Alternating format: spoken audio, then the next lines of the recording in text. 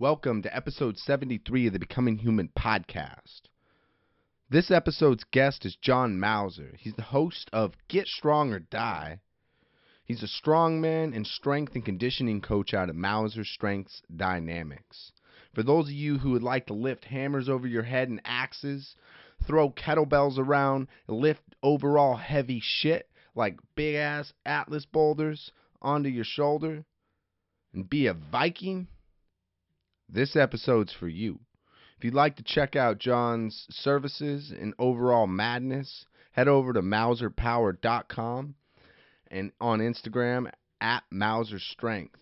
He's also got a kick-ass book out, Old Time Feats of Strength, Forgotten Strength 101 on Amazon. You'll find the links to all this in the show notes. If you'd like to support this episode, please rate, review on iTunes, and share it with a friend. We'll spread this shit like a plague. For the past 12 years, I've done strongman competitions competitively. So I've been doing strongman. And I was actually training for strongman before I was competing, so it's been about 20 years. And periodically I'll do something else like moss wrestling or grip competitions or something. But what makes you want to do those other things? I'm sorry, what? What kind of makes you want to divert from the strongman competitions? Like, is it just excitement or interest? You mean with like the moss wrestling or the grip sport or whatever? Yeah. Yeah, I think, those are all part of strongman. So you can do a strongman competition, and typically there's 5 events. And of those 5 events, sometimes you'll run into a grip competition or a moss wrestling tournament will be part of the event. So in reality, I'm already kind of geared towards that. So just specializing in it briefly it doesn't divert me too much from my goals. What makes you geared towards that? Is it just your interest in training or your natural abilities? I think it's important. Strongman is very diverse in its nature.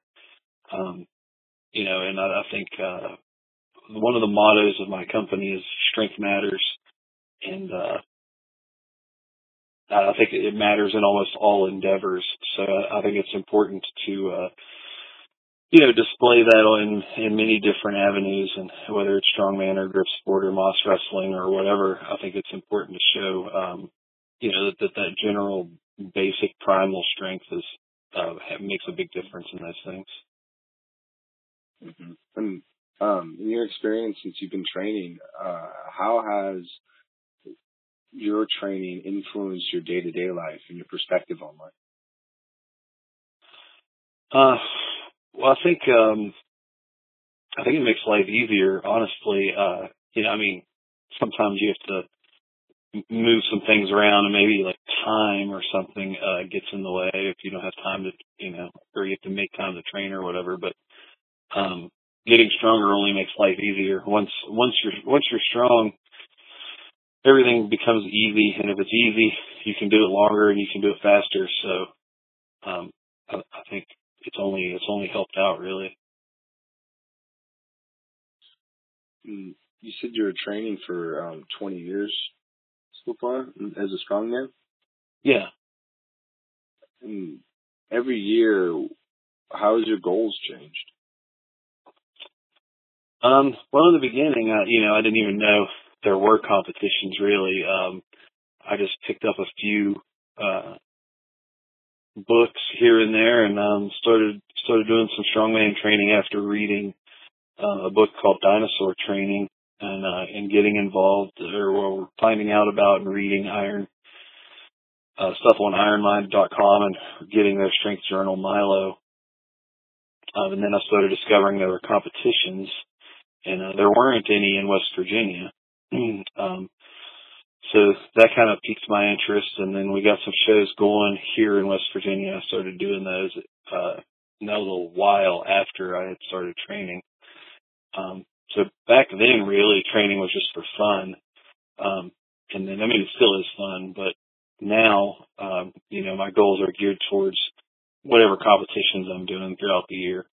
And, some years I've only done one or two shows. Other years I've done a bunch. I think I've already done, I don't know, like maybe 8 this year. Wow. Yeah, actually I did one this past Saturday and I have one coming up this Saturday. So, What about competition do you enjoy? I think it's more about the training to me than the actual competition. I think when you when you have a definitive goal, you'll always have better results than if you're just kind of training just to be doing it. So I like to pick these competitions, say, hey, I'm going to train for this. I also think that diversity in your training is really important. I know a lot of people will pick like one competition and train for that all year, but I think you might end up doing well in that competition, but I think just training for 3 to 5 events for a whole year, you really lose something. So I like to try to pick a few shows each year, and preferably them have completely different events. That way I have to really broaden what I'm doing and train for a whole bunch of different things. I think that makes me more versatile, and it makes me better overall, I think. Mm-hmm. And what about that diversity makes you more versatile? Like, there's something that I've seen in jiu-jitsu where, in jiu-jitsu where someone's like really good at arm bars, right? And if they hyper focus on these arm bars, they begin to get like a tunnel vision, and then it almost becomes a weakness over time. Is that the same in strongman training? Yeah, for sure. I think probably maybe a good example would be with a basic lift, like a deadlift or something, right? There's depending on how you train for that deadlift. If you're one of these people that spends an entire workout session doing nothing but deadlifts, and you're doing banded deadlifts and all this, and you're doing all these things like banded deadlifts, and you're kind of doing stuff just to work on that deadlift. It's kind of hard to explain, but you'll get so good at the deadlift, but a lot of that is like a strength skill sort of thing, and you won't get much carryover to anything else. I think a good example of that is I've done some Moss wrestling tournaments, and one of the big things everybody will tell you when you get into Moss wrestling is all you need to deadlift. You have to have a good deadlift to Moss wrestle. And that's true. You have to have a good deadlift to Moss wrestle. But I have beaten a lot of people that could deadlift more than me. And the reason being, they're really good at deadlifting, but that doesn't necessarily mean they're strong. if that makes sense, they're just not strong in a way that carries over to the various angles they may face in Moss wrestling. If it was straight up and down, sure, they might beat me. But when you add in, hey, I can cut an angle, or I can do this, or I can do that, they're limited. And I think that's what I try not to be. I don't ever want to be limited. That, hey, I'm really great at squatting, but that's it. I think that's that can be a waste. And not very fun. And I would argue that psychologically, the enjoyment of something would increase the output or your results. Yeah, certainly. If you're having a good time, I mean, that's half the battle. If anything starts to be a grind and you don't want to be there, your performance is going to suffer.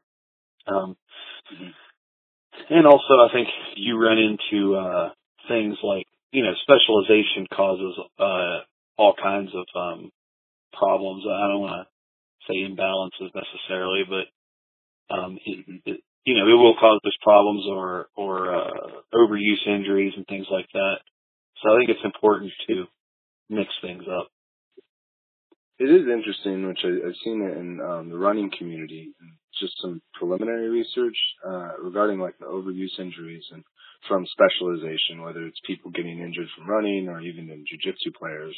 But just trying new things seems to be the best prevention from that, and it seems tried and true, at least for those preliminary studies. I'll be sure to link some of those studies too in the show notes. You described training to be fun. If you could you distill exactly what about strength training that you enjoy? Yeah, I think, well, it's a journey, you don't sign on for that sort of thing and say, well, I'm going to try it for 3 months and then quit, I guess some people do that, but that's not the norm. So it's a journey, and I think if you're going to sign on for that, it's just like jiu-jitsu. I mean, if you're going to sign on for it, you're going to be in there for the long haul. So I think that's fun because it becomes a part of you, and there's a whole culture around it. So that's kind of cool. And then I just like to see how far I can go. I mean, what are my limitations? What are my capabilities? And then it's also cool to see what other people can do. I mean, once you get into that culture, you'll start finding other people doing this stuff, and you'll see, just how far things can be taken. You'll see the extremes and world records and whatever. So I think that's really cool to see that stuff and compare yourself and be able to set goals based on that sort of stuff. Oh. And do you make friends with your competitors and your peers in your culture? Yeah, it's not uncommon. I think a lot of people, it's actually a thing in strongman. People say that the strongman's the greatest sport because of the camaraderie and sportsmanship. It's not uncommon to be competing and having your rival right beside of you, cheering you on or whatever. That's not uncommon. In fact, I'd say that happens most of the time. So yeah, I mean, there's definitely a big community there, and everybody for the most part gets along. I mean, obviously there's exceptions to that, but yeah, there's a huge sportsmanship thing there, and it's a very friendly atmosphere. It's interesting the level of camaraderie and acceptance that you can get from having a goal that is shared. Yeah, that's yeah, that's certainly true. I mean, everybody, it's cool because they know exactly what you're going through. They know exactly what the journey is. They know that even if you meet a strong man and they're at all serious, you don't know what program they're doing. I mean, you don't know how they're training necessarily, but they're busting their ass, and that there's a certain amount of work put in, and I think there has to be a certain amount of respect, just knowing that, right? And then when you see the person competing and you see the performance they're putting out, there's a certain amount of respect there too, like, hey, you've made it just as far or further than I have, and there's got to be a certain amount of respect there. Mm-hmm. Mm. What is your relationship with discomfort in exercise? Discomfort? Yes. I think well, it's there. I think you have to ignore it. Yeah, I don't think. I guess I don't really think much of it, to be honest. I mean, it's definitely there, and in certain strongman events, it's greater than others. In fact, I would say there are some events that are largely your success will be dependent upon how much discomfort you're willing to take. And I think that's a thing in some events. Now, it's not the majority of events, but there are some events that's the case. So you have to just, kind of deal with that as it comes. And has that helped you in like your personal life in dealing with discomfort? Yeah, I think, any discomfort that you can, suffer through or experience, it's actually a good thing because then you have reference points, right? So anything that happens to you outside of that, you can always reference back to that and say, well, at least it wasn't that. So it makes a lot of situations better. I mean, you could go and do, like some kind of crazy max distance farmer's walk with 250 pounds in each hand, and your hands are on fire, your back's on fire, and you're just kind of going and suffering through it or whatever, and then you go to work or something and your boss yells at you. I mean, what is that? Who cares? So there's that. Even my experience with just being an amateur in strength training, the amount of psychological distress that is happening during that strength training pales in comparison to psychological distress of everyday life, whether that's social or business. Oh yeah. Well, you're saying that the regular life stress is worse than the weight training stress? Yes. Or no, I'm saying the weight training stress is worse or more intense than the life stress. Oh yeah, I would agree completely. Yeah. Oh, I mean, in most situations, obviously there would be exceptions to that, but and unless you have a coach or something, if you're training on your own, I mean, really, the amount of discomfort. The real funny part is the amount of discomfort that you're going to go through. I mean, you set it up, right? So it's really up to you to determine that, and then once you kind of realize that that you're at the helm of that, you can set that discomfort, and you can really start to train that exclusively, and just see what you can handle and see what you can take, and you can really push the limits of that. And I do that for myself and the people that I train. I mean, I don't think any of them would disagree that when me and my people go to competitions, if there is a gritty, super uncomfortable event, like we're all going to do really well in that event because that's the way we train, What does it look like to be a strong man? A teacher or coach? Coach, yeah. What is it like to set up programs for students like that and to take them to these events and prepare them for them? Yeah, I mean, it's pretty cool. There's not really a downside unless you end up with like just some kind of nightmare client. But honestly, that doesn't really happen much. I think just the nature of it kind of weeds those out. I think you get more of that kind of stuff if you're just into if you're coaching like on the more general fitness side of things. Mm-hmm. So yeah, coaching strongman stuff, it's great. It's fun. People get strong really fast from doing it. So like if they've never really lifted weights or anything before, get really strong really fast. Those beginner gains, but I think it's even faster when you incorporate strongman versus doing just the basic strength program. And then intermediate people, they're great to train too, because normally most people don't have the same programming style that I do. So when they come to me, even if they've been lifting for years or months or whatever, when they switch over, they'll see usually a pretty big jump in their strength, just because the variability once we switch over to my programming, it's just like a shock, and they'll get stronger there. And that's always really exciting to see. I like to see somebody that's kind of plateaued, and then get my hands on them and bust through that, and that's always really cool.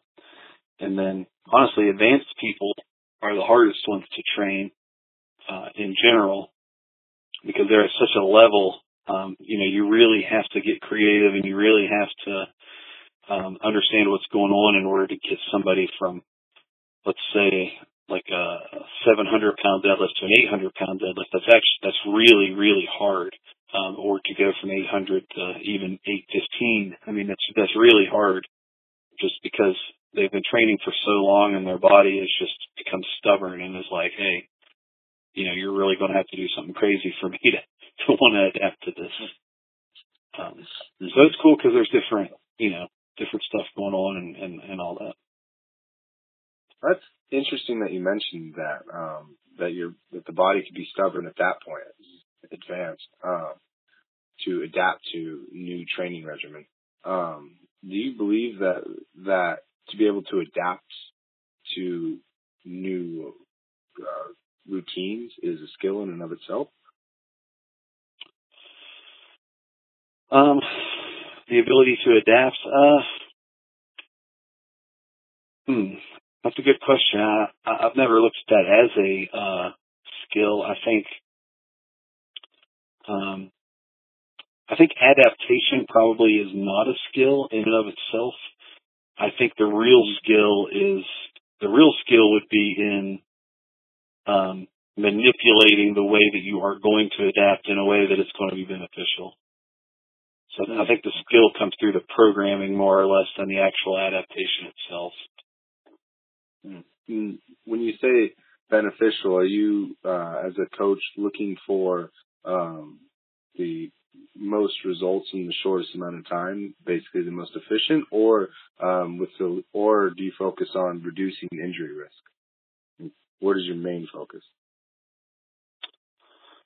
This will probably sound bad, but usually I'm focused on, if there's competition, it's obviously it's winning the competition or doing the best that you could possibly do at the competition.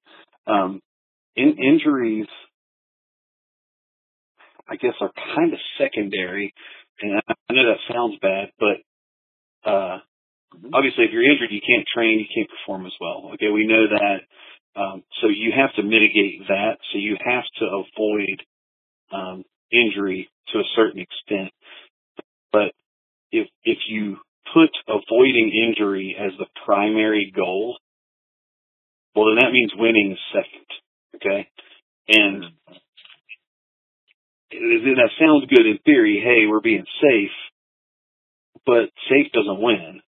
So you have to find a really, really fine line between how safe can I be and how much do I want to win, and where's that line at? And I think that in order to win, there has to be a certain amount of risk involved.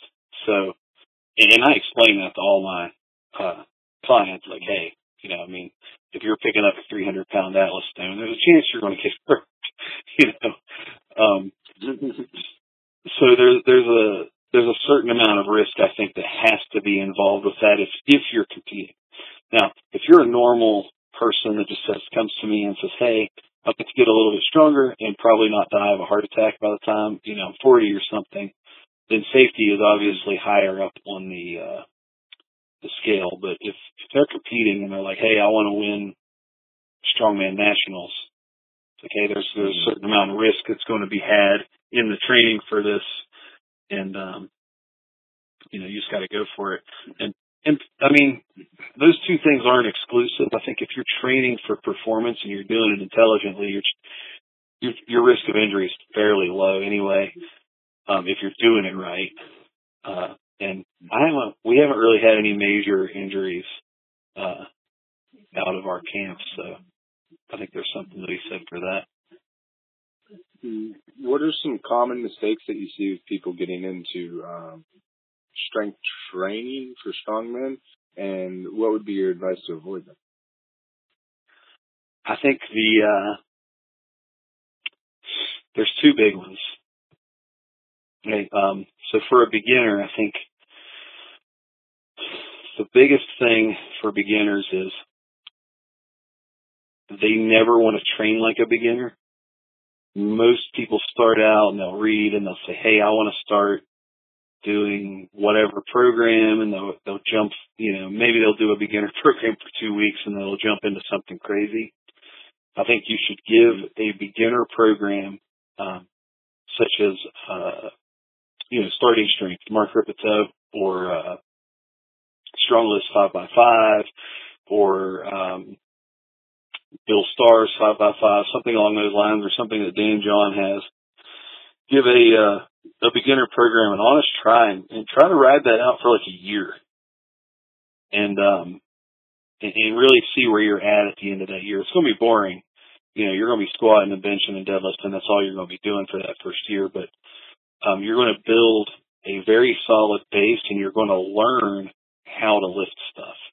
You're going to you can't squat 3 days a week for a solid year and not know how to squat and not know how to use your legs and your hips and everything properly.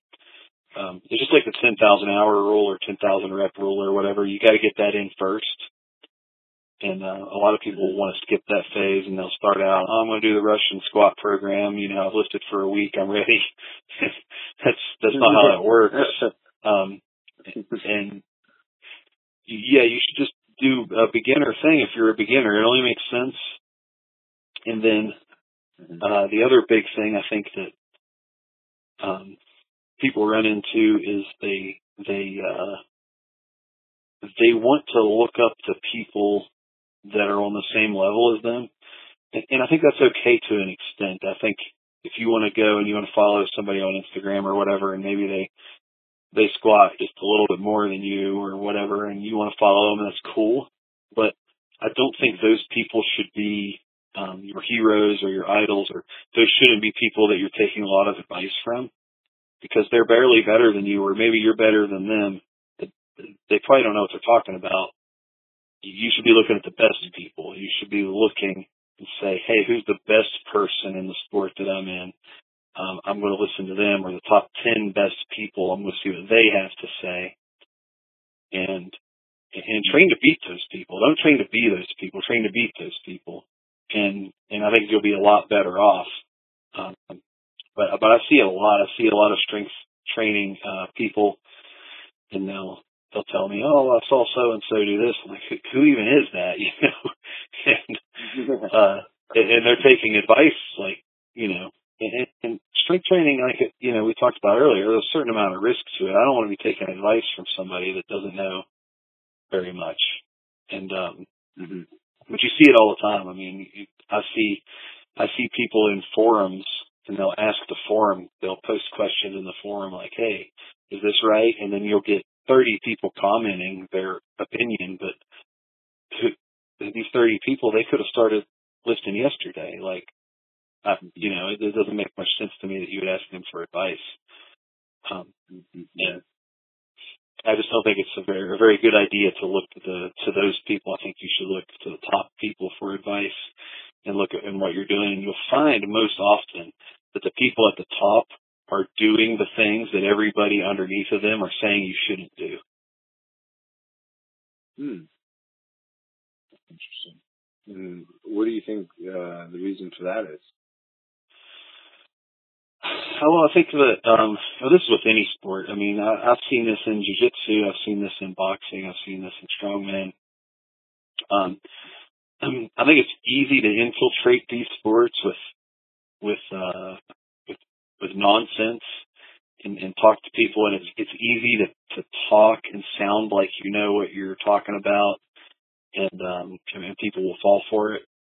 I think a really good example of this is deadlifting, right? And for a long time, I've taught people to deadlift a certain way, and I get a lot of arguments about it. And every video and every article that you see says the opposite. They all say you should squat your hips low, and you should use your legs, and your back shouldn't round, and this and that. But when you look at the best deadlifters in the world, you could name 10 of them and line them up, and I would say 9 out of the 10 best deadlifters in the world, they all deadlift with really high hips, and they use their back like they're supposed to, and their upper back is rounded. It's not some complete background in atrocity, but the upper back is rounded to some extent forward. The hips are high and they're using their back to lift with, and their legs are assisting. And that's a commonality across the board. Of all the people that have broken 1,000 pounds in the deadlift, that's how they deadlift. But the common sayings that go around are, use your legs. You should be squatting your deadlift. You should be looking at the ceiling so your back doesn't round. Your back shouldn't round. None of this stuff is true. The top people, they're all looking at the floor when they deadlift. Their hips are all high. They're barely using their legs. That's just how it is. And couldn't you argue if someone were to play devil's advocate and say, well, what's their risk of injury like? It obviously would be pretty low if they're able to compete on a national level, right? Yeah, I've heard that before. They're going to get hurt or whatever. Well, guess what? They haven't. They didn't break that world record and then fall over dead. So yeah, they haven't been injured, and chances are they haven't been injured that greatly if they're at that level. And I just don't think there's no evidence of that. I mean, they could say that for sure, but I could say anything, they're just saying something is really all. There's no evidence of that.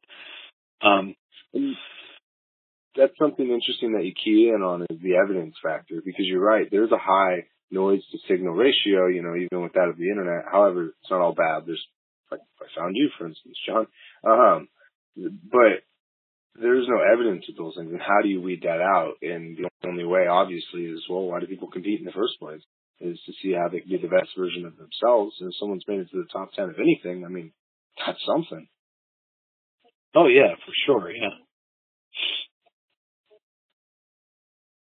And for you, trying to training to be a strongman, and you would recognize mentors, what would be your advice to someone who were able to identify their mentors? Would you actually go and seek them out?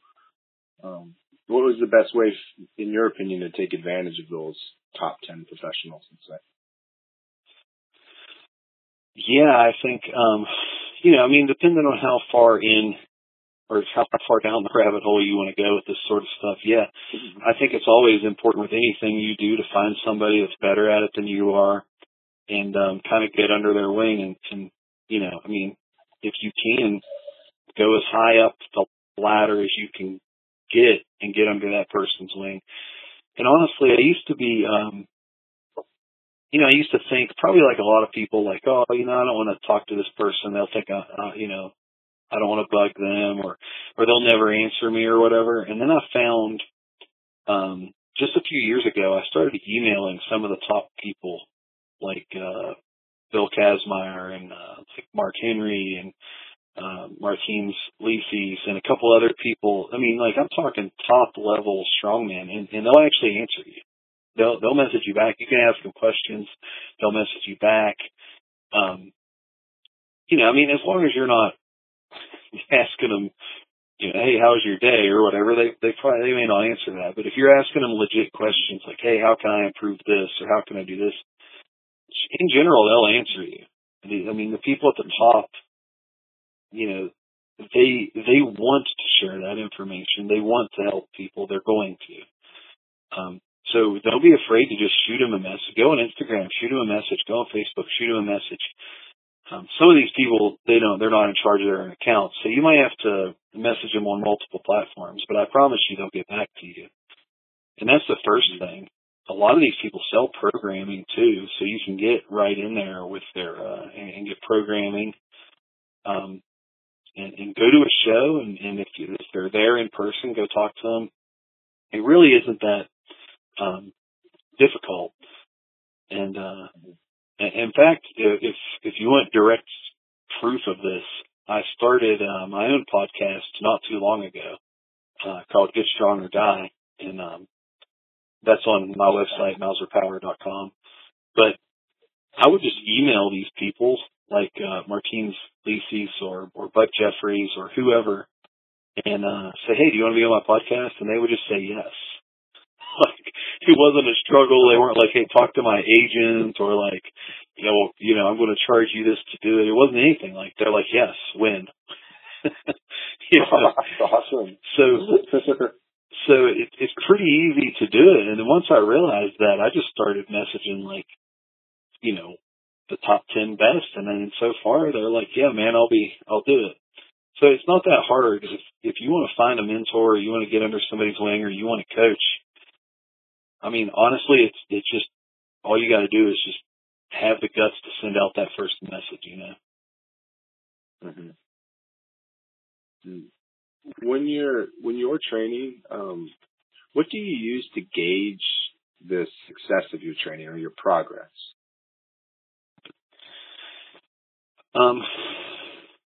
I would say that's, there would be three things, right? So, number one, squatting. I'm a big squat guy. I believe squatting is king. So if your squat goes up, in general, if your squat goes up, that will mean that everything else goes up. So you can almost, in most situations, gauge your progress off of that. The next thing is anything else going up? Because if you've been in the game for a long amount of time, you'll probably realize that you're not going to get every single lift or every single type of strength to improve all at once. So then it becomes a game of, hey, I'm going to get this strong, and then I'm going to get this stronger, and then I'm going to get this stronger. So as long as something is progressing in the right direction, you're good to go. And then of course, competition placement. If you're going to competitions and you're how are you doing? How did you do last year? If you were in the middle of the pack last year and now you're in the top 10, that's obviously progress. Or, you can base it off of competitions very, very easily because it's pretty cut and dry. Either you placed high or you didn't. Mm-hmm. Do you ever find yourself stuck in ego in the face of a loss at a competition? And if you do, what is your self-talk to get you through that and on the right track? No, I don't think so. Losing is just an opportunity really to learn, and but I might be an exception to the rule here because very early on when I started competing, there was a guy here in West Virginia who's notoriously strong in the state, and he would do the competitions that I was at, and he was in the same division as me, and he beat me every competition forever. So I got really used to that second place spot for a really long time. So it doesn't, at this point, it doesn't really, if I lose, it's not end of the world, Mm-hmm. Mm-hmm. I'd imagine that really speaks well to why you train, essentially, is that you mentioned earlier is because it's fun, but also trying to become better than who you were before or just improve. Yeah. I do think that self-talk is important, though. Self-talk, visualization, all that, that's all very important, and that's an important part of the game, for sure. Mm-hmm. Do you have any difficult moments emotionally when it comes to strength and conditioning training?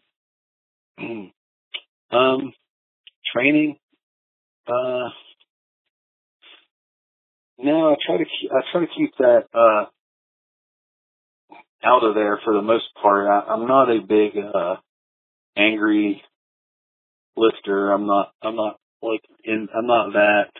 I think I'm more of a calm kind of lifter, and I think that is better in some ways because longevity's sake. I think you can only be angry for so long. So if you're basing your lifts off of pure rage and anger, I just don't see that happening maybe when you're 50 years old. So yeah. You're going to end up being the calm, cool, collected lifter at some point if you stick in the game long enough, so you might as well just get used to it. And I also I try, especially when I'm training, I try to keep stimulation to very moderate. You'll get people that snort ammonia caps and stuff in training to get them amped up, or they'll blast music, crazy loud, or they'll get everybody in the room to yell and stuff like that. And I think there's a time and a place for that, but I think the majority of your training should be done, low stimulation and train that way. And then that way, when you go to a competition or something, or if you're going to try to hit a PR or whatever, then you bring those factors in, and it helps you out for that moment. But as long as you stay calm and keep the stimulation low, I think that's a better way to train, and I think that also gives you a much better idea of where you're going to be at the majority of the time. Because if you end up and you don't have all that stimulation, are you going to be able to perform the same? Well, probably not. And I think I want to know where my baseline is. Like, at any given day, the moment I wake up, you could wake me up out of bed and I could do this. That's what I want to know what I can do. I don't want to know what I can do when everything's super amped up and in the perfect situation. Mm-hmm. So you build an inner resilience, essentially, or locus control. Mm-hmm. Yeah, and I just don't think that it makes much sense to me to have to do all that craziness just to get through a lift. I just don't think that. I don't see that. Like I said, I don't think that's sustainable, and I just don't agree with it. That's almost something to be said for life, right? Is if you could find the enjoyment out of your life as it is, as opposed to having it into this perfect idea of what it should be and what it has to be. Mm-hmm. Yeah, for sure. I think that's a really good point. I think that it's like the equivalent of if you're unhappy, right, and then you want to buy a new car just to like get this momentary happiness, and then you end up in this bad relationship with somebody because you wanted somebody like that stimulus. You know what I mean? And then you surround yourself with all this stuff to try to make yourself happy, but the baseline was never happy, so it doesn't work. I think you should be worried more about your baseline strength, and then everything else should really be just boosting that. Mm-hmm. And what do you get out of being a coach?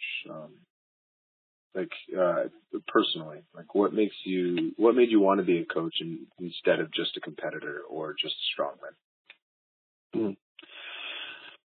Well, there was definitely a niche for it, especially here in West Virginia. Like I said, there wasn't strongman just 12 years ago. There wasn't, and then there started being competitions, and all the people. Not all of them, but most of the people in the state that were training for these competitions, they didn't have coaches. They didn't know about, where to buy programs or buy books or learn about this stuff. A lot of people, in strongman also have very, hourly jobs, like, they work in the oil fields or coal mines or whatever. So they spend a lot of time at work. They don't have a lot of time to do the amount of research that I had. So they needed that. They needed somebody to have already done the research for them or already done the footwork for them and say, hey, this is how you do this. They didn't have time for trial and error. And, like I said, there wasn't any of that here. So I think it was easy to, fill that niche. And it's very rewarding. It's pretty cool to see people break their own mental barriers. I think that's usually the first thing that happens. When people start training, you'll see them break mental barriers. A lot of people have a lot of self-doubt and a lot of a lack of confidence when they come in. And you can see that break very quickly just from lifting weights. And then to see people take that first step towards competing. Because I would say the majority of people, especially beginners that come in, they don't have any desire, at least outwardly, to compete. And then you'll have them do some stuff, and then that, like I said, that mental barrier will break, and they'll say, hey, maybe I can be strong, and then once that happens, I'll usually give them a little nudge, like, hey, we got a novice division at this competition coming up. Then you get them to sign up for it, and they'll do it, and it'll be great, and it'll be fun, and they'll get to see what they can do, and that's always cool to see. And then beyond that, if they go far and they can break state records, national records, world records, then obviously that's really cool to see. We have out of our camp that we have world record holders and professional athletes and things like that. So that's always cool to see. That's an interesting, I guess, journey, for lack of a better word, that you described, which is, coming in there with like self-doubt and confidence issues or any of those things, and also not having the interest to compete. And then over time, that kind of starts to develop, and the way that they see themselves, their character starts to develop. And I experienced that myself. I grew up, very anxious, self-conscious, and angsty, right? And, like, without a sense of belonging. However, when I would do athletics, all of those things I had to face, or else I couldn't progress further. And it wasn't like I just had no choice. Like, there was no escaping that. Oh, I don't think I can, do 200-pound squat or 250-pound squat. And every time I wasn't just proved wrong, but I was required to focus so that I could prove myself wrong. I couldn't indulge in that self-doubt while doing it, because then you break focus and you break form. And I think, like, growing up, people would tell me about my those behaviors and those negative beliefs that I had of myself, but telling me wasn't enough for it to actually cause a behavioral change. But actually facing it through activity itself was like rip me out of it and flip the light switch. It was very interesting, because it's really changed. It's not to be dramatic, but it's changed the way that I structure my life and how I view myself entirely. Yeah, I can definitely see that. Yeah, I think it's cool that you said, like, people would tell you, but you have to experience it. I think that's true. Like, people can tell you something, in those situations anyway, like with this particular topic, people can tell you and they can point it out, and you can even see it maybe, but until you've truly experienced it and you're willing to accept it, I don't think there will be a behavioral change. And I think it's just because the way that people are hardwired, and a lot of, I think there's a lot of, things in society that perpetuates that, and stuff that we're told, even by our friends and our family. They're not doing it maliciously, but there's just a lot of stuff in society that makes people want to be, less than confident. Mm-hmm. Yeah, I agree that there are, and you don't have these built-in experiences. I mean, at least I didn't, and the people that I've surrounded myself with, outside of actual skills, right? It's just, there wasn't a foundation of confidence and self-belief. A lot of it was, not to put it down, but like math and English. There was no talk of like the self, for instance, and how you view yourself and how you cope with, emergent thoughts. A lot of that was kind of like in the background. That was, at home or private, at least for the people that I was around growing up. And that was all the way from California, Washington to Idaho, like seeing the difference between rural and urban culture. You'd still see the same thing. It was like, you go to school, you have those, shallow talks with your friends about, social scenarios. And then in school you focus on, STEM, Common Core. But I didn't remember having any kind of conversation. Like, I think, even with my parents about, how I thought about myself, how I thought of myself in the world, my abilities, my capabilities. And I think just by the nature of that, it lends people to not be as developed in those areas. Some people, yeah, but I think it's more Yahtzee because there isn't much of a system.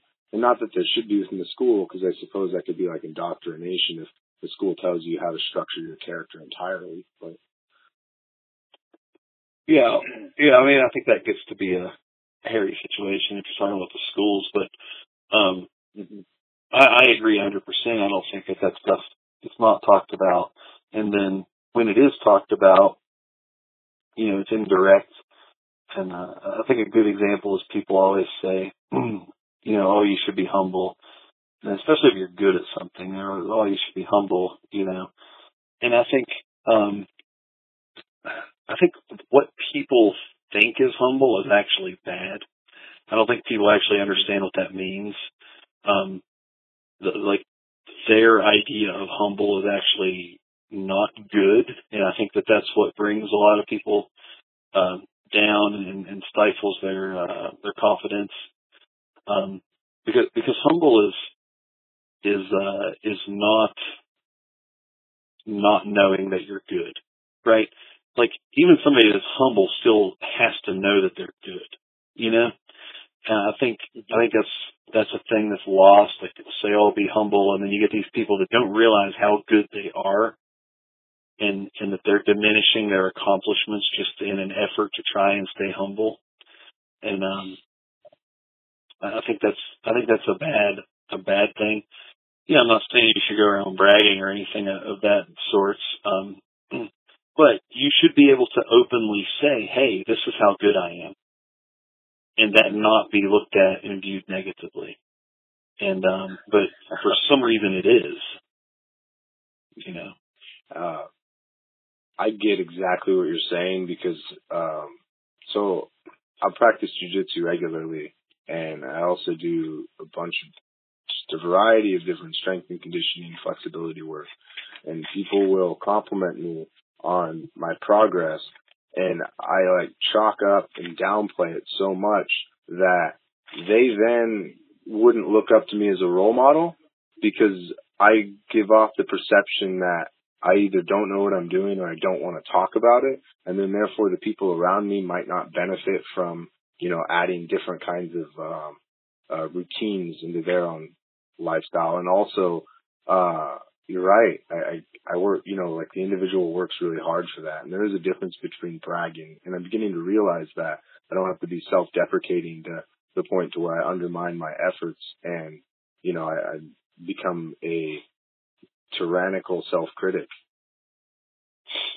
Yeah, I think that happens to a lot of people. I would say most people that happens to them, and it's all being done in the name of being humble. And I don't think that's being humble. I think there's a fine line there, but being humble doesn't mean that you cannot celebrate your own success, or that you can't talk about your own success, or that you can't make it obvious. I mean, like you said, if it would be very difficult for me as a coach to get clients if I told everybody I wasn't very good. Yeah. I mean, that's just not a way to do it. And what I find the irony in the whole situation is, everybody wants everybody to be humble and this and that, but it's like the same people that are like, "Oh, well, you should be humble." Their Instagram feed, they're following all these people that are not that kind of humble. Like all the people that you're looking up to and you're watching and they're not doing that. And the people that you would hire as a coach aren't doing that.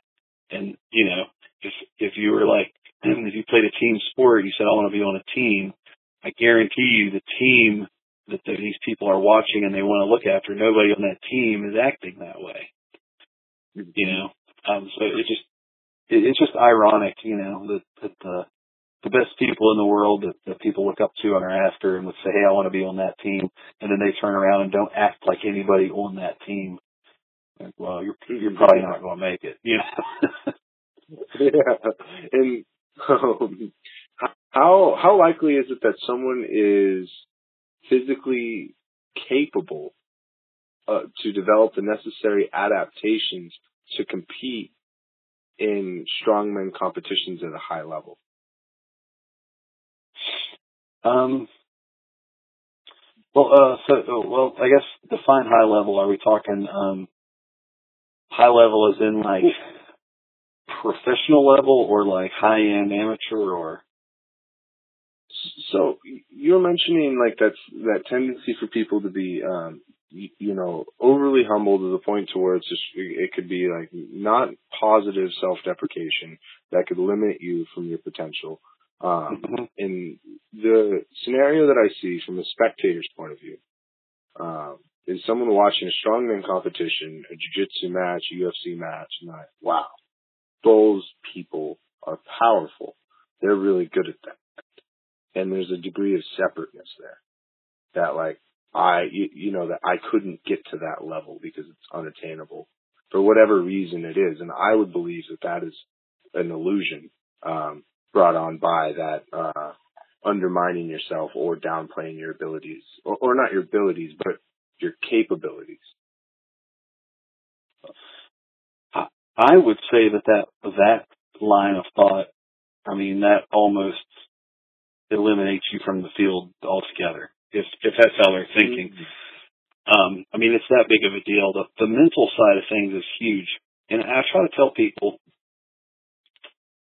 because we've gotten to a point where I think most people are suffering that way mentally or emotionally, however you want to look at it. I think, honestly, it's almost easy to get into something like a sport and do well just by showing up at this point. Because so many people are afraid to put their name in the hat that the people that do are automatically going to do well. And I mean, I have a whole bunch of proof of this because I train so many people. I get people, I'm just like, hey, sign up for this, and they'll sign up and they'll do well. With very little, just a few weeks training or whatever, and they'll do well. All you have to do is show up. I mean, that is literally like most of the battle, just showing up. But just showing up is actually more mental than physical, right? I mean, you have to convince yourself to show up. It doesn't take much effort to walk in. So the mental side of things is huge. But if you show up, I think you'd be surprised at how well you would actually do. Most people cut themselves off from that right out of the gate, though. On Instagram, I follow your account, and you do some wild, like, what would I say, strength routines. Is that part of your training, or is that something that you do for fun in addition to your training? Well, it could be both. It just depends on what the particular thing was. But like a double hammer lever and 700-pound yoke lift. Okay. Yeah, I just did that the other day. So, that was actually part of a training day there. So I do some performing shows, like some old time strongman type stuff where you'll get up on a stage in front of a crowd and do like feats of strength, whether it's bending horseshoes or levering a hammer or whatever. But when I'm in competition mode and I'm training for competitions, it's difficult to set aside time to specifically practice for the stage shows. So a lot of times that gets cleverly integrated into my program. And a lot of what you'll see on my Instagram page, if it's really, really crazy, it's usually either like a finisher to the workout. So like I'll do my workout and then I'll kind of end by playing around with that stuff. Or it's the warm up. I have a very unique look at or take on what an effective warm up is for a workout. And because of that, I will a lot of times just do like the stunt stuff or the stage stuff as the warm up, just to get ready for the actual competition training. you, correct me if I'm wrong, but are you having fun with the stage stuff, with the stunt stuff, like a child would have fun at the park? Oh yeah, for sure. 100%, yeah. I've started swinging, like doing kettlebell juggling lately, and more flexibility training. And within the past 3 months, something's clicked within me, and I feel exactly like my son. Whereas I'm like, I'll set the timer, and my training, when I do, more of like the flexibility, like the playful things, right? I'm not going to maximal power or maximal efficiency. I'm just having fun, man, and I love it so much. It reminds me of when I'm a kid, and I didn't think I'd ever be able to experience that as an adult again, unless it was in the company of my son. It's a really nice time to spend with myself. Yeah, that's cool. I think, like I said, I think that's an important part of it too, is to make sure that you are having fun. I mean, sometimes obviously when you're training for a competition, you go to the gym and you'll be like, oh man, do I have to do this again? But I think it's always important to add something in to where, it's at least somewhat enjoyable. Mm-hmm. I saw that you did a podcast on your Get Strong or Die podcast with David Weck. That guy is fascinating. I love all of his Instagram videos. They make me laugh so hard, and he's got really cool mobility stuff. So I didn't even know about him until, probably 6 weeks ago or so, maybe a little bit longer, 2 months or something. But yeah, that dude is, he's a lightning bolt, man. I think I called him the most energetic man in fitness because he gets amped up, man. He gets wild. But he's a super cool guy. And, actually I talked to him. I don't know if you listened to the episode or not, but, I talked to him and he actually brought up something that I had noticed in, athletic movement, and had actually taught a boxer that I was training to do this, but didn't fully comprehend it the way that David Weck does. And now that he's talking about it, it really makes a lot of sense. And it's that coiling core that he's talking about. And I think this is something that's, I think the people that get on board with him, I think they're going to see some pretty wild results from the stuff that he's talking about as far as the coiling core goes. Those look just that from an outsider looking at that coiling core, and where basically he's doing like lighter lifts, if that's appropriate, and twisting his body in almost like a yogic way. Would that be an appropriate description? Yeah, I think, it's very mobility kind of related, but at the same time, he's coiled. So there's a certain amount of tension that is being built up, and that tension is to be released. So I think that's one of the key factors there. So it's not just movement for the sake of movement. He's actually coiling into a position like a spring or like a snake would, and preparing for an explosion to occur. But it's the exact, and the precise movement that he is talking about, because there's a difference between an explosion or an explosive movement, but he's talking about a very, very, very specific, explosive movement. And it's a movement that I haven't really heard anybody else talk about. In fact, it was something that I observed that occurred in professional boxers. And I was training a boxer at the time when I was discovering this, and had her trying to utilize this. Although we never did any drills like David Weck, but we talked about it a lot. We discussed it and said, hey, you got to do this to get more power. But I think it's great that David Weck has pinpointed this, and I think it'll be huge for boxers and runners specifically. I think those two sports could benefit greatly from what David Weck has to say. Especially with that, now that you mentioned runners, I do a little bit of ultra running, and with running you utilize your obliques mainly, and it's really cool because as you probably know, but for the audience, you have your left inner and outer oblique, and then your right inner and outer, and essentially when your body is when your hips are twisting backward, you're using, like, let's say your right inner and your left outer, and then it alternates to your to the opposite ones, to the point to where that the muscles don't get tired because they continually offset the load, if I understand that correctly. So you can perform over long distances without feeling cramping, fatigue, or any of those symptoms. But the problem is, at least in the strength and conditioning realm, is how do you work on those obliques? Because obliques are very difficult to target, from my understanding. And seeing those, you said like coiled routines, that's fascinating. I'm gonna definitely have to reach out to them and and give it a try.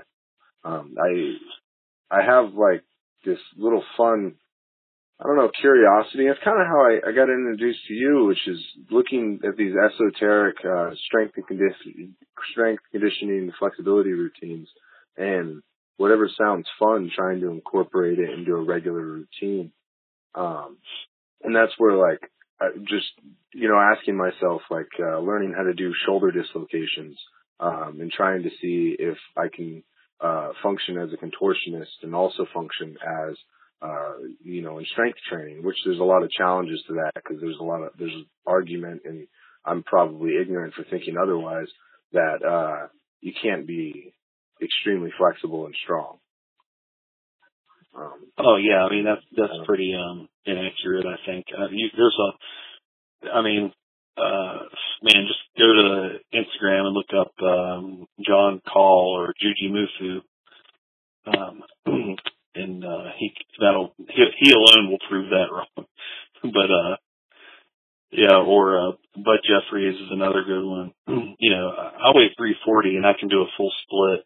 Bud Really? Jeffries can do. Yeah, I can do it. I can do a full split. I have a few pictures up on my Facebook and Instagram of that. Bud Jeffries can do a full split, and he weighs I think 290 now or something like that. And then Juji Mufu is just incredibly flexible, and you've probably seen videos of him. He'll do like the deadlifts, and then he'll do a backflip, and then he'll do another deadlift, and he'll do a backflip. Well, what? Yeah, you need to look him up. He's great. Wild.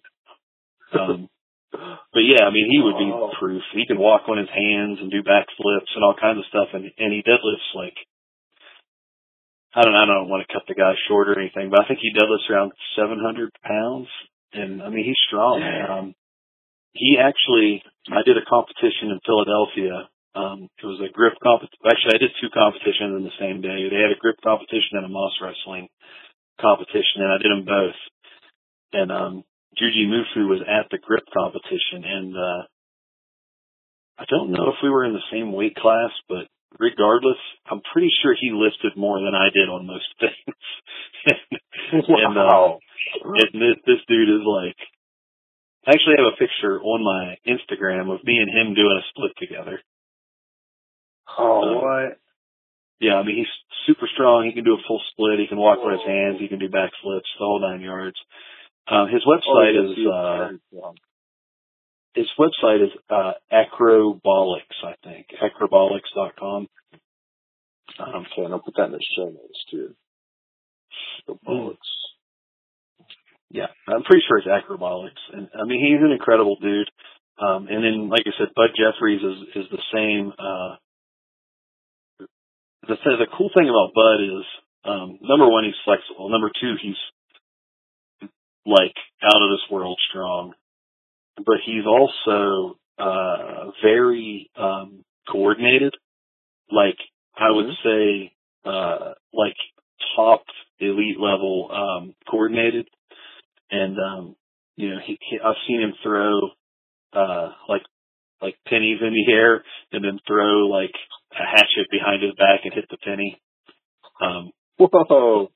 Yeah, I mean, like crazy stuff, right? And I think he's like 290 pounds. I mean, he's a big dude. And, I interviewed him on, my podcast not too long ago. It's a pretty good episode. But, yeah, he's probably my number one, Instagram follow is Bud Jeffries. I love watching his stuff. I just watched he did a kettlebell swing and shot an arrow and popped a balloon and caught the kettlebell before it dropped onto the ground. What? Yeah, Bud Jeffries is, wow, that's impressive. Yeah, so he's one of the guys that I've kind of looked up to for a long time, and yeah, he's incredible. And so I think, you know, if you watch some of these people, and if you can find them, you know, they're out there hiding and lurking in the shadows. But there's people out there that'll prove all that stuff wrong. People say, oh, if you're big, you can't be fast. Well, there's dozens of people that can prove that wrong, and you know, if you can't be flexible, well, obviously that's incorrect because you got guys like me and Bud and Fujiji Mufu, and yeah, I mean that stuff. Anytime somebody says you can't, that's basically that is your green light to go ahead and do it. Yeah, that's when I get fired up, man. Like, yeah, people that's were telling me that like, good luck, and that made me so excited just because, I don't know, I've always had I thought I've always had a problem with authority. And yeah, when anyone tells me I can't, I light up. And, that's the other thing too, when you said he could walk on his hands, I felt it the strangest thing that has been a compulsion, not a compulsion, but an interest that has developed over the past 6 months was walking on my hands, like you would your feet, like full stability, and then also being able to drop to full splits. But the walking on my hands, I would, obsessively, I would spend every time I go to the bathroom, I'd work on my handstands. And it was just because I couldn't wait until I could. And it's like, that's weird. Why do I want to, I don't understand why I liked it so much. Well, it's just one more thing to see what you can do, you know. Did you check out? Did you look at Juji Mufu's page on there? Yeah, and I will be sure to drop their Instagram handles and websites in the show notes. And wow, he is strong. Oh, yeah, that dude's pretty crazy too. Impressive. And one of the things that I've noticed too is you had a post on Instagram and you were lifting something, right? And you were leaning back in such a way that your shoulders would be behind your butt. Like you had the center weight right over your hips. And the reason why I'm asking is when I do deadlifts, kind of like what you mentioned before, people would tell me there's a very specific way to do this so you don't get injured. How do you, regarding form and bearing load, what do you look for to avoid injury? Well, I mean, it depends on, what type of lift it is, you know, like where you're carrying the load and then a lot of the time the object, will dictate a lot of what you do. But, in general, as long as you can keep the weight over your hips and or as close to your hips as possible, you'll probably be okay. Your hips are involved with some of the strongest muscles in the entire body, so your hip can handle more load than anything else. So if you can keep an object, if you can keep the load centered on the hip, then you know most likely you won't get injured. Now it's not foolproof, you know, completely, but most of the time that'll be pretty safe. And I noticed. Yep, go ahead.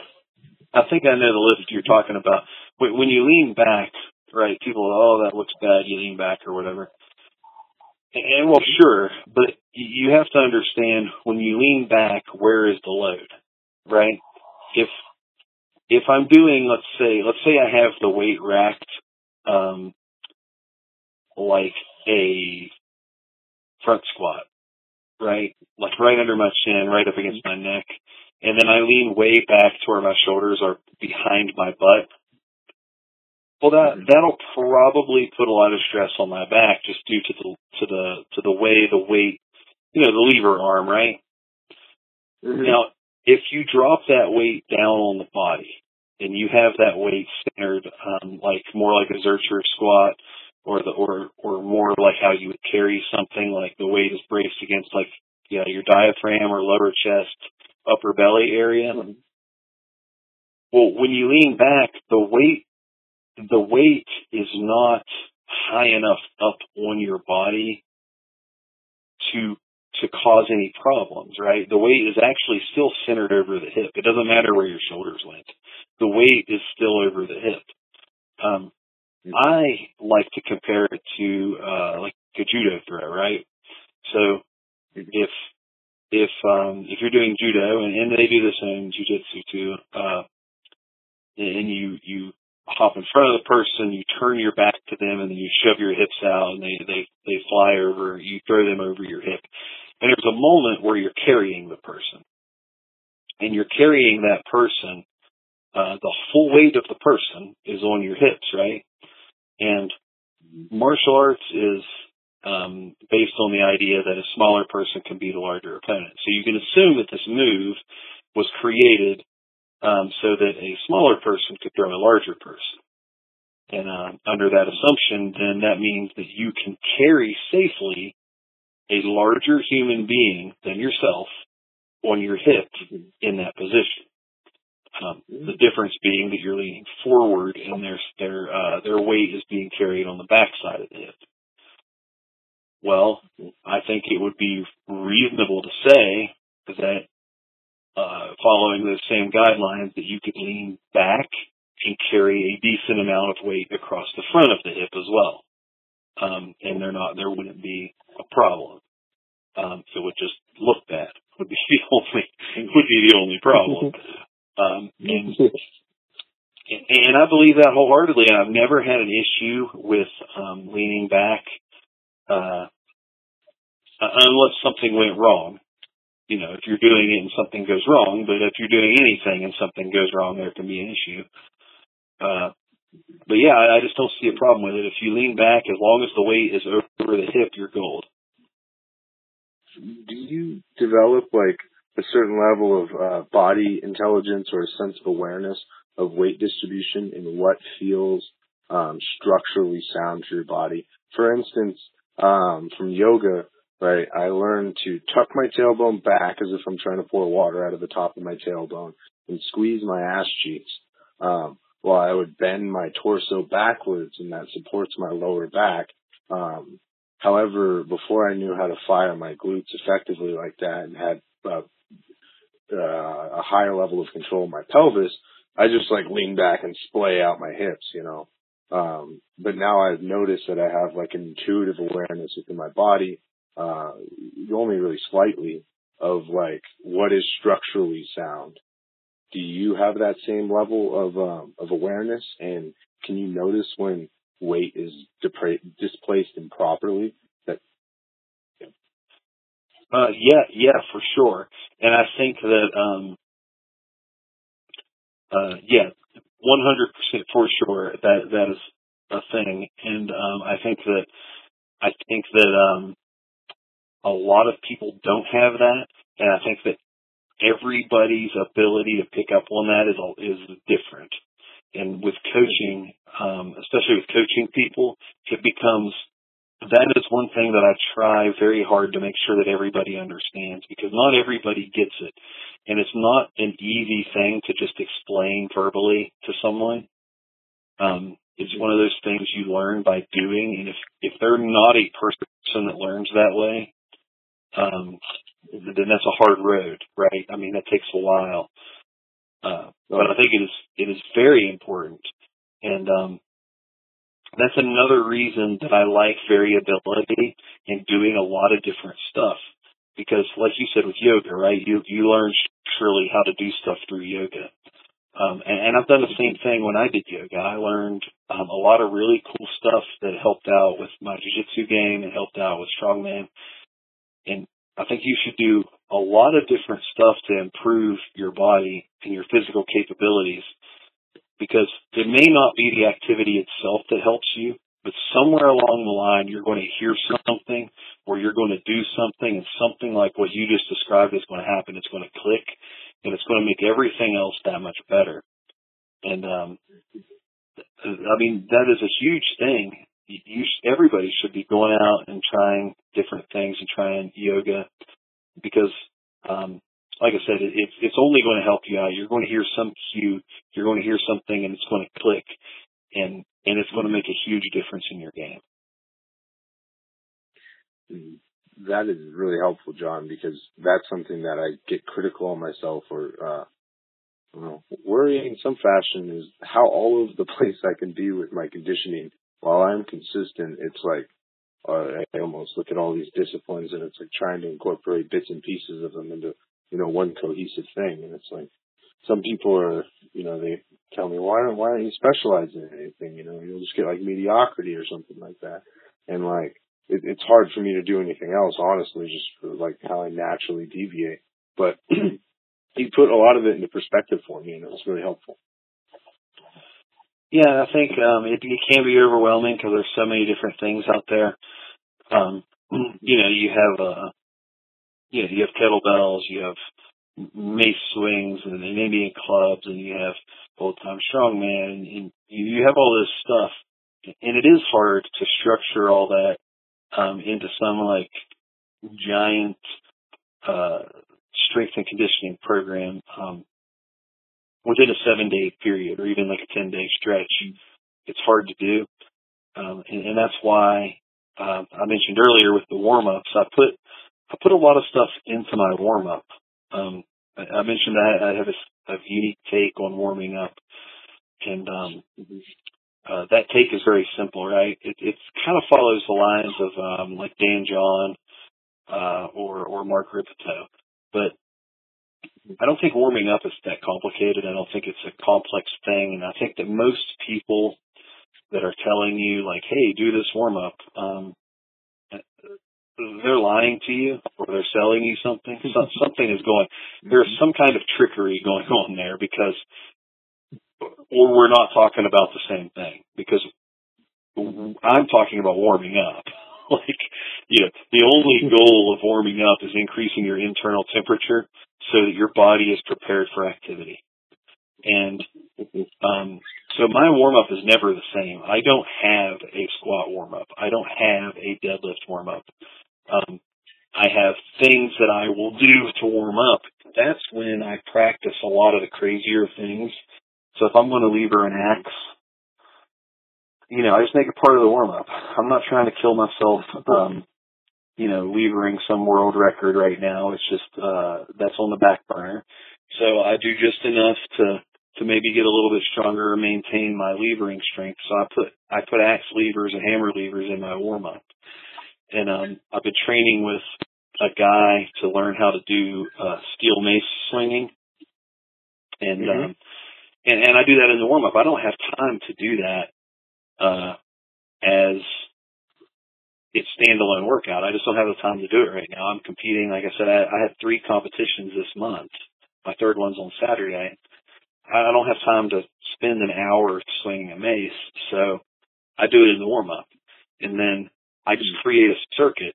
If I want to do mace swings, kettlebell flips, and hammer levers, that's my warm-up. I just go, round and round, and add a little bit of weight to the hammer, a little bit of weight to the mace, a little bit of weight to the kettlebell swings, and then once it gets to the point where it's kind of actually becoming a workout, I know I'm warmed up, and then I go squat, or I go deadlift, or I go lift Atlas stones, or whatever the case is. But that's the warm-up, and you can get a lot of really cool stuff done during the warm-up. So if you're looking to learn new stuff, learn it during the warm-up. I like that. And that's also a good time to get good at stuff you're bad at, right? I mean, the more frequently you do stuff, the better off you are going to be at that particular activity, right? I mean, anybody that does jiu-jitsu 5 days a week is going to be better than somebody that does it 1 day a week, right? And that's just how that works. So if you have a lagging lift, let's say your deadlift isn't very good, well, do a warm-up deadlift every day.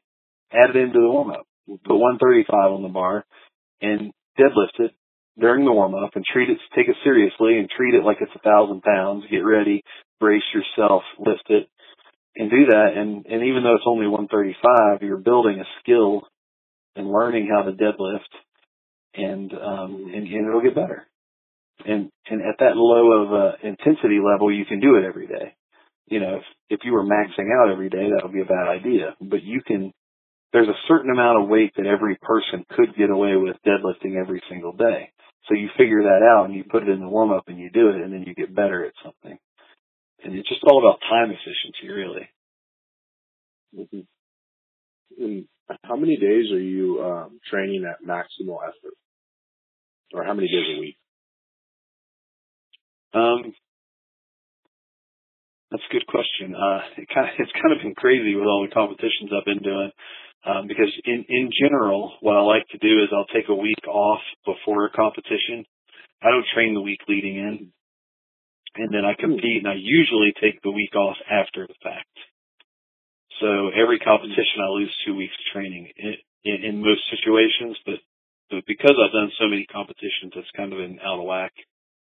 So training's been kind of crazy, but in an ideal situation, I usually will do like max effort training 4 days a week, and I only do a max effort on one lift in those 4 days. Like let's say Monday is like an overhead press day. I might do max effort on overhead press, and then everything else after that will be pretty sub-maximal within that workout. Mm-hmm. What does working hard look like to you? I say this because I meet some people, including myself at certain times, where it's like, if you're not putting in that maximal effort every time, it's like, you know, that whole mentality, work hard, right? However, it seems that there's people who follow more work smart, not hard. Well, I think with the people that say work smarter, not harder,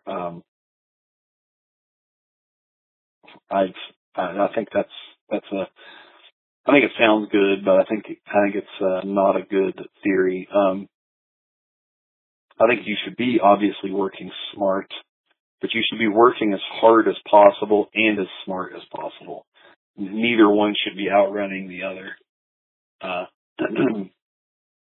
So yeah, I think that, and a lot of that's individual too. I mean, for instance, the bigger you are, the slower your recovery rate is.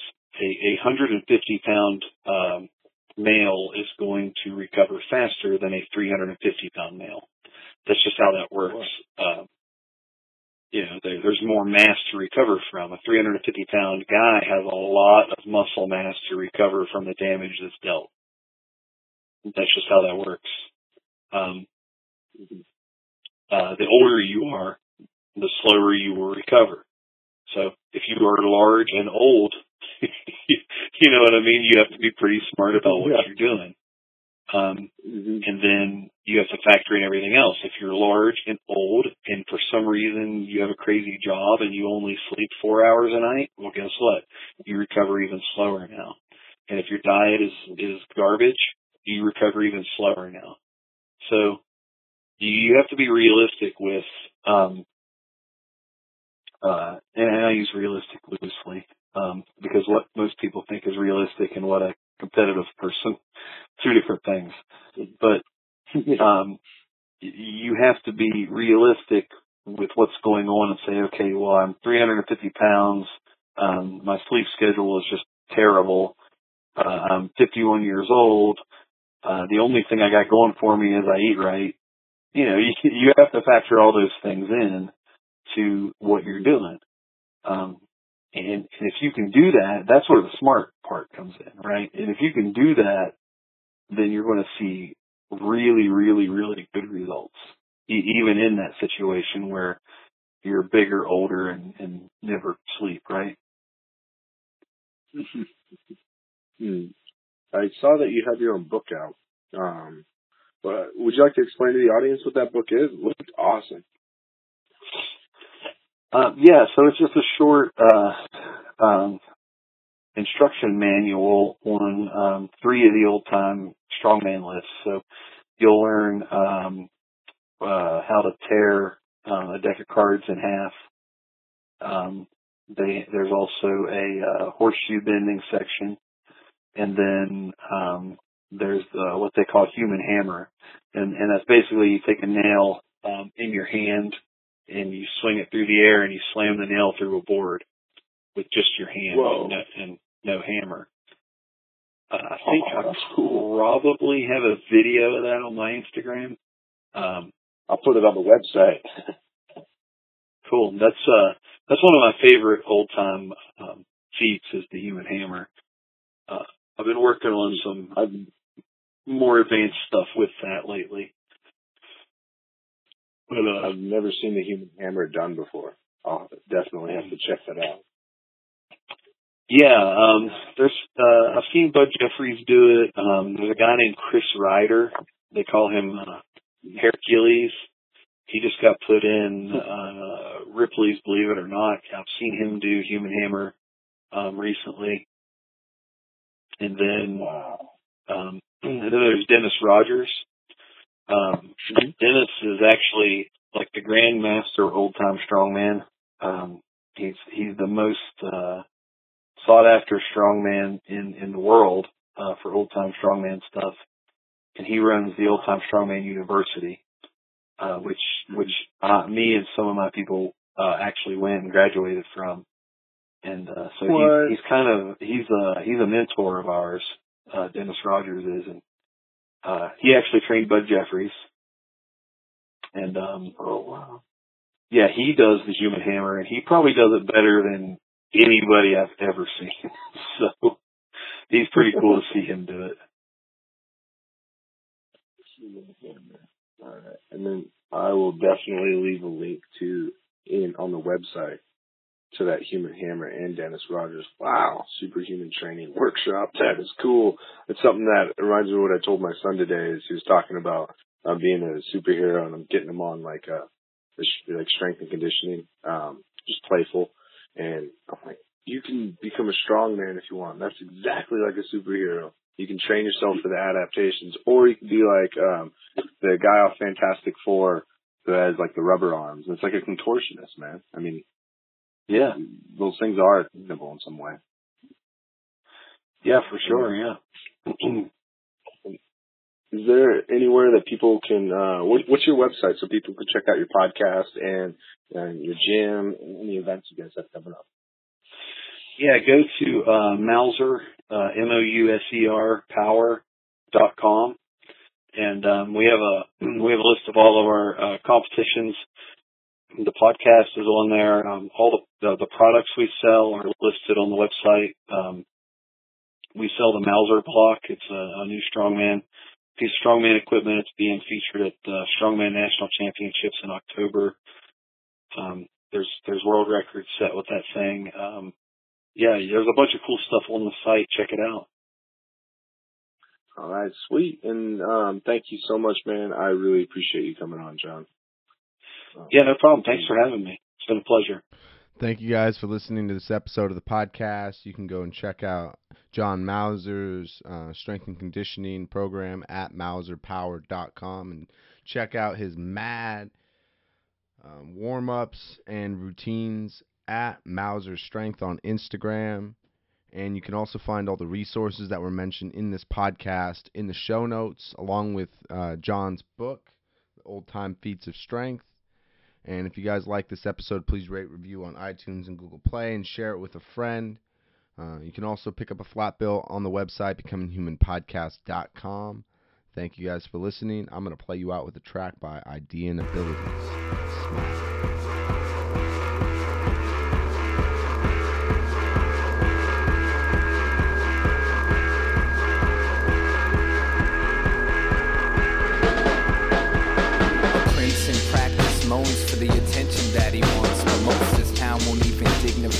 ignorance with a response. Left to a crowded foster home by a 15-year-old mom. Never been held in anyone's arms. When you've never been moved, it's really hard to move on. A young saleswoman sets up shop when the sun sets. Should make your wildest dreams come true at a price you won't forget. The sadly married set up alibis. No harm, no regret.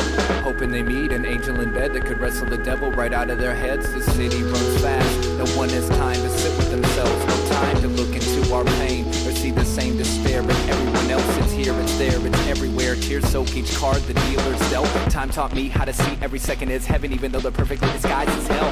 And I refuse to let past bruises cover the light. It ain't all good, but it's all good enough, so I know I'm alright. Agony is truth, it's our connection to the living. I accept it as perfection and keep on existing in the now. I can only build if I tear the walls down. Even if it breaks me, I won't let it make me frown. I'm falling, but no matter how hard I hit the ground, I'll still smile. I can only build if I tear the walls down. Even if it breaks me, I won't let it make me frown. I'm falling, but no matter how hard I hit the ground, I'll still smile. Ear to ear, as if that's all I'm here for. Despite the wars founded by the rich, funded by the poor, kids barely 18 are dying, so billionaires can make more. Elsewhere, hungry mothers watch the baby starve to death in a beat-up shack on a dirt floor. The aged professor quotes freedoms without a path. Now he dresses like a widow and preaches love is dead in every class. But curiosity killed the cat and taught the dog in him how to act. And it burned his bridge to Jill, so he tries to drown the guilt with a bottle of Jack. Self-proclaimed rebels say we must oppose the system. You gotta take a stand. If you're not against them, you're with them. The signs read, support the troops, bring them home, no more innocent victims. But when a homeless veteran asks for spare change, they're too busy protesting to even listen. And I'm no different, I live in conflict and contradiction. But it can be so beautiful when I don't reject what lies within. It's beautiful the way agony connects us to the living. I think of the world when I hurt and keep on existing in the now. I can only build if I tear the walls down. Even if it breaks me, I won't let it make me frown. I'm falling, but no matter how hard I hit the ground, I'll still smile. I can only build if I tear the walls down. Even if it breaks me, I won't let it make me frown. I'm falling, but no matter how hard I hit the ground, I'll still smile.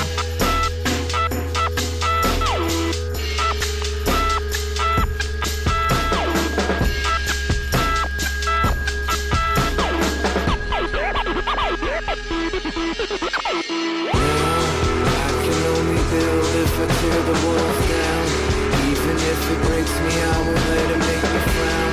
I'm falling, but no matter how hard I hit the ground, I'll still smile. I can only build if I tear the walls down. Even if it breaks me, I won't let it make me frown. I'm falling, but no matter how hard I hit the ground, I'll still smile.